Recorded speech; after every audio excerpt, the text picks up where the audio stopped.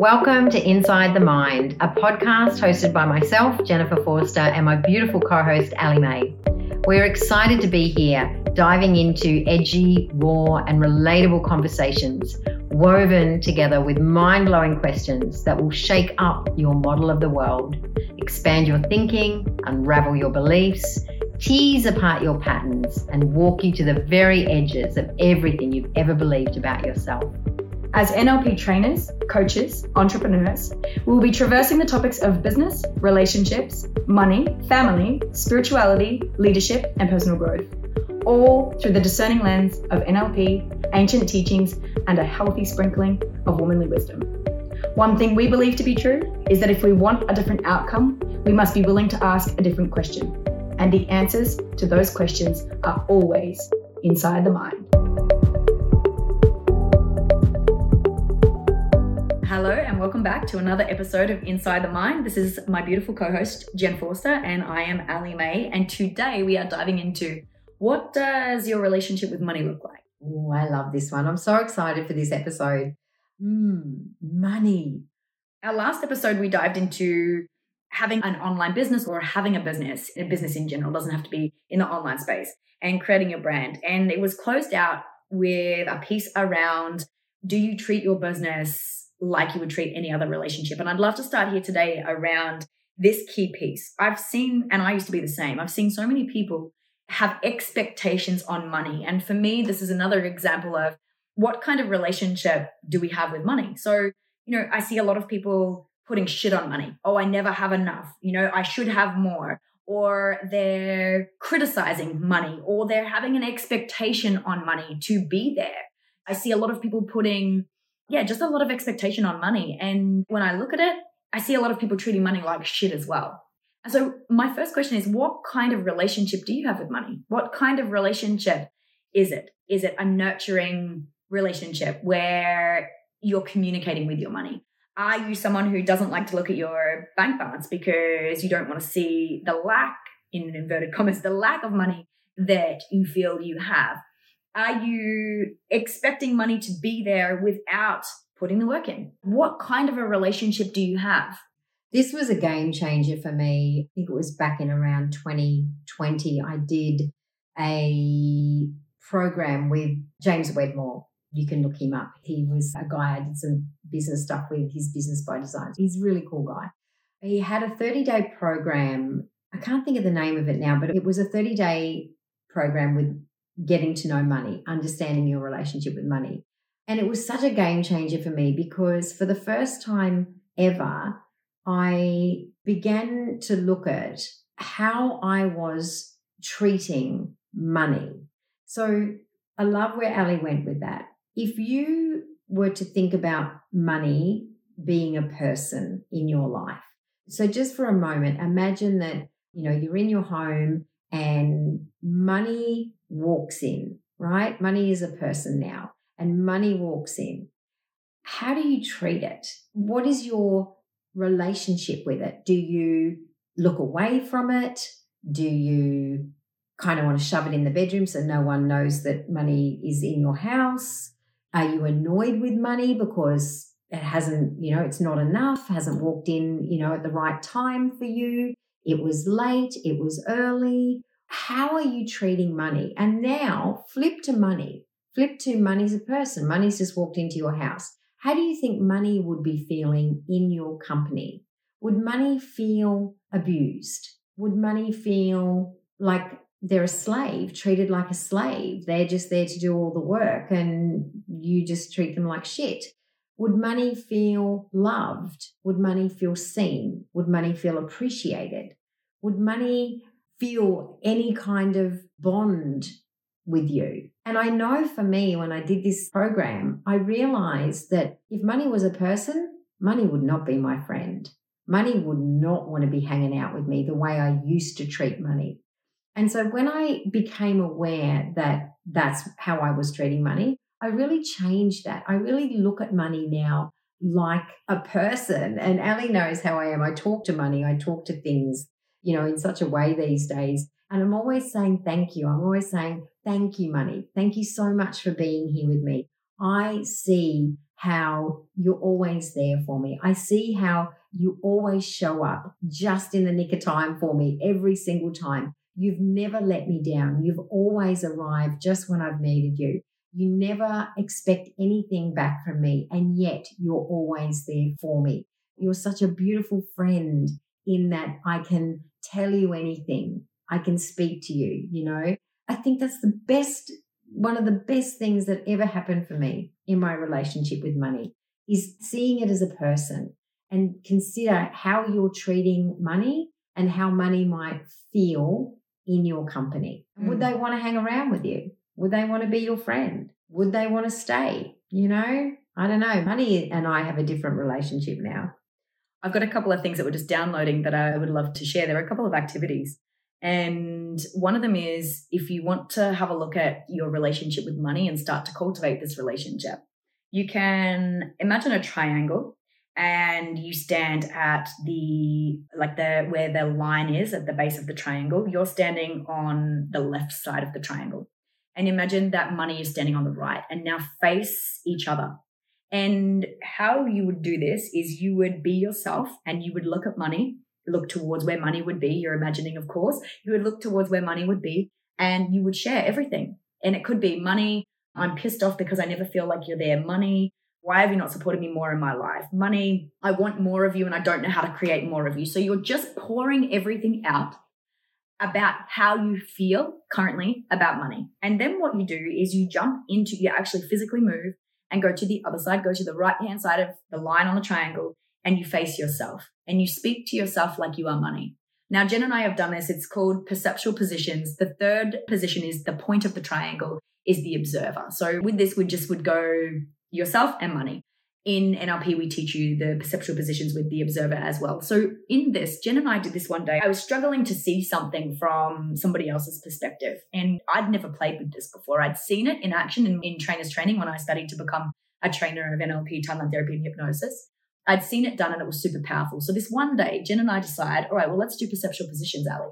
And I was in my position and, I was sharing bits and pieces. And then when I stood into the other person's position and I talked back to myself, and you can do this with people 100%. When I did that, I had tears in my eyes. I got downloads that I hadn't had before. I got to see a whole new perspective on what was going on in that relationship. So if you wish to do this with money, you're going to it's powerful and profound, and you will get some epiphanies and some awareness for sure around what money's actually thinking about you and what money's actually thinking about being in a relationship with you. That's the first exercise. Do you have anything else to add there? No, I think that's one of the best exercises that you could really do in terms of opening up the channels between you and money from a relationship perspective. Because consider, money's just an energetic being. It's no different to a person. Humans are just energetic beings as well. If you collapse down a human being, collapse down the cells, and get down to the atoms and the subatomic particles and keep collapsing. We're just energy. Money's exactly the same. So in terms of understanding your relationship with money, the exercise Ali just shared with you, I think will be profound if you're willing to do it. If you're really willing to do it and play full out with that as an exercise, it'll bring you to your knees quite likely. And from there, you get to create a really healthy relationship with money. You get to create a relationship that is steeped in unconditional love for each other. Now, that's a powerful relationship. 100%. And I didn't realize, as I said, I'd seen the impact of this in what I saw was one of my fellow students and I want to share this because you can do this as well with the people in your life if you've got some conflict or something. So this guy, he stood there in his position and he was talking to his younger sister. And he'd grown up and he felt she was still treating him like a child and, she was behaving X, Y, and Z. So he stood there and he talked to where she would be standing and told her all these things that he was feeling. And when he stood in her position and he looked back at himself, he just sobbed. It was the most profound thing to witness. It was extraordinary. And I hadn't played with that. So for me, I didn't realize the impact that exercise could have in my own life. And doing that with money, it might sound like, oh yeah, that's an interesting exercise, or, how can that bring a profound shift? Give it a go. It is super profound. The other piece that I want to add there is, as something else that was dropping through before I go into another exercise, something else that was dropping through was we can't see what we can't see. So A lot of the time we look at our bank account and we go, well, I have X amount in my bank account. And we think that's all that we have. And we're looking at this computer screen, or we're looking at our phone screen, or, we're looking at the piece of paper that comes out of the ATM, and we're seeing this figure. Now, I don't know about you. Every time that I've been at a point in my life where I felt like I haven't had enough, money will show up. Money just comes in. It can be random. It could be from, a new client will come in. It could be, students will come in. Whatever it is, there's always enough. And I feel like we can be so focused on what we haven't got that we're missing the magic of everything else that is available to us. So if you're finding yourself looking at the physical dollar and you're stressing yourself out about it, how could you open up to possibility of what else is? And this next exercise leads into that for me with a way that we can expand. So this is one of my favorite exercises. And I think I've shared this before. I'm going to share it again. I got this from Regan Hillier when I was doing one of her programs. Simply writing down, what does the highest version of myself look like in regards to money? I like to link the two, business and money. So I would write, what does the highest version of myself look like in regards to my business/money? And then we write as though it's already done, like we are where we want to be, remembering and acknowledging that we are going to shift and change by the time we get there anyway. So an example of this would be, and how we would write that would be, what does the highest version of myself look like in regards to my business/money? I am a self-made multimillionaire. The more money I make, the more money I make. The more money I make, the more impact I have.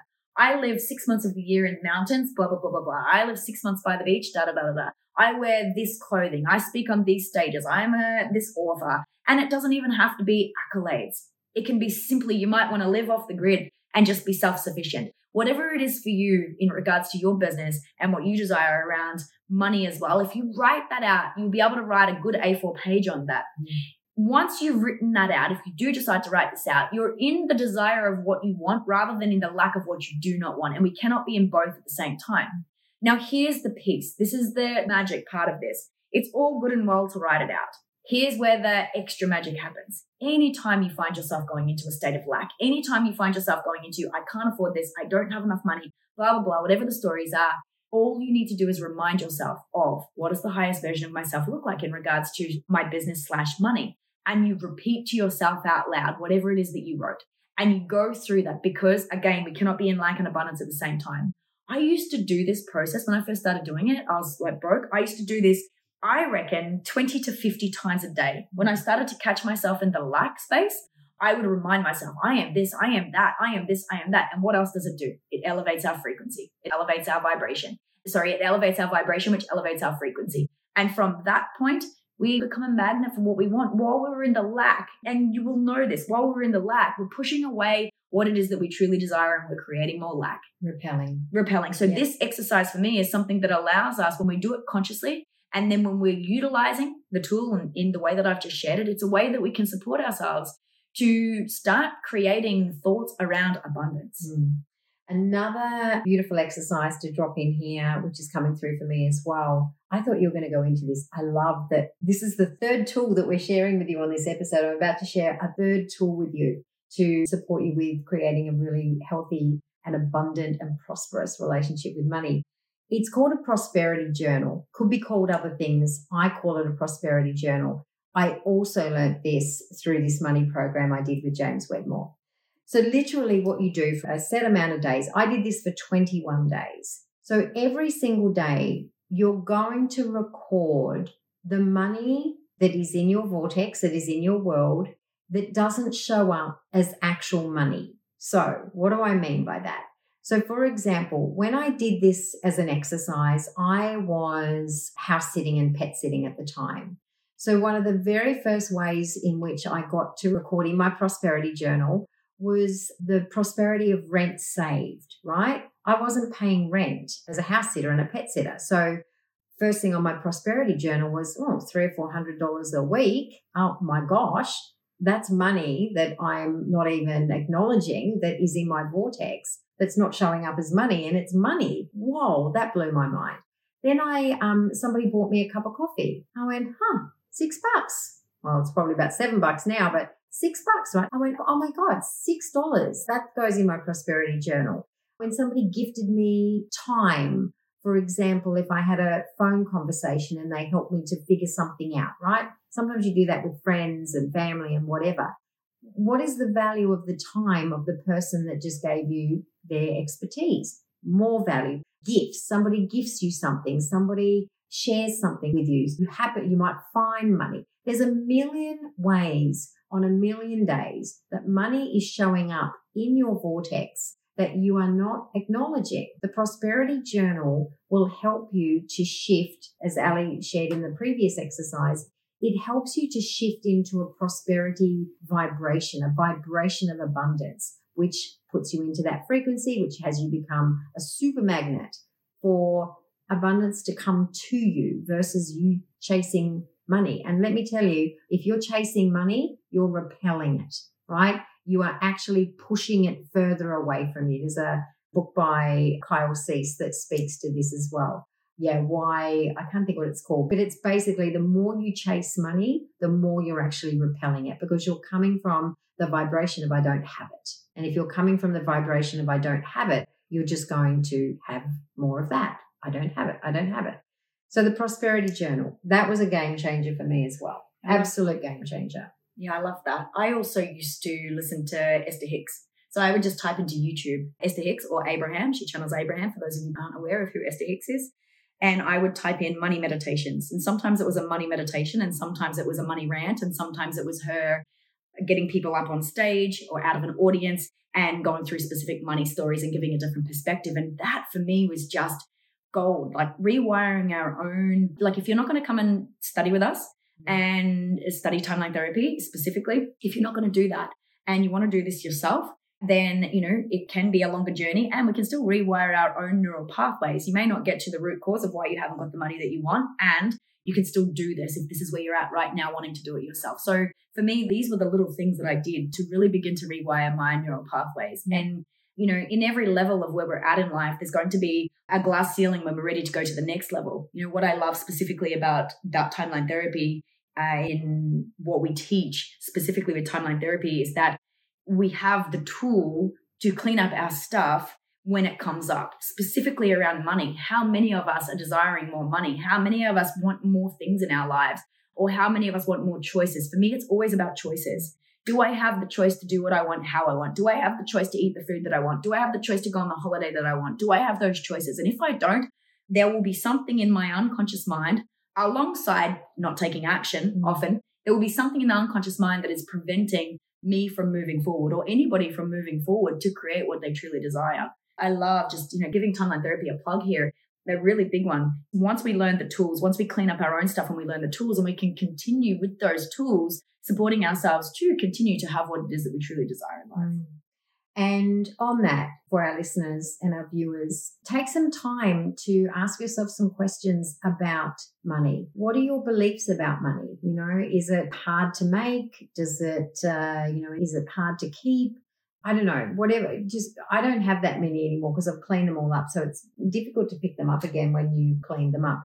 However, have a think about what do you believe about money? And you might start with, I can't make money because, and then just go fill in the blank, right? After because, or money doesn't come easily to me because, money's hard to make because. Anything that comes after because will be a limiting belief that will be rooted in a limited decision that got made at some point in your life. That can be cleaned up just like that with timeline therapy. You can have that dissolved, deleted, gone in about 20 to 30 minutes. Done, boom, bang, gone. Permanently. Yeah.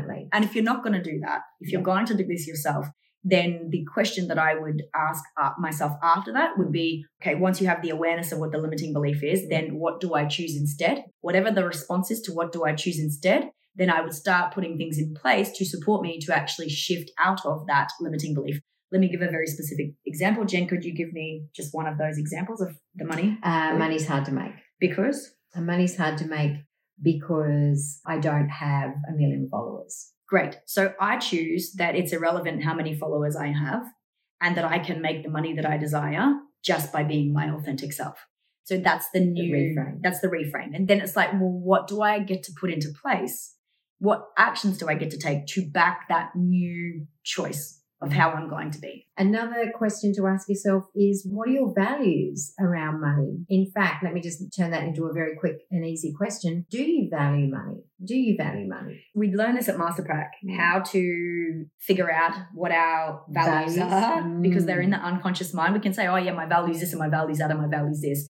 Often when we haven't got what we desire, there's also a value mismatch or a value that's placed into the bottom of the pile. And a lot of people that haven't got the money that they want often have money out of their top 8 values. In Masterprac, we learn how we can bring money up to be like a second value or a third value in life so that we can become a magnet for what we truly desire. A lot of beautiful tools in this episode here. Money is a big topic. However, to me, it has a really beautiful simplicity to it as well. I think we can overcomplicate money. I think we can, as humans, misunderstand money. And the tools and exercises we've shared with you today will just be such a beautiful starting point to help you to create a really healthy and wholesome relationship with money. I'd love to know what you got out of this episode. I'd love to hear from you. You know, you can share on Spotify, you can share in our Facebook group, you can send us an email. I would love to hear what you received from this for yourself. What's your biggest takeaway from this? And if you're listening to this and it's a few months down the track, I would love to hear, like, how has implementing some of these exercises, doing some of these exercises, how has this helped you with your relationship with money? That feels pretty good. Feels great to me. We'll catch you on the next episode. See you soon.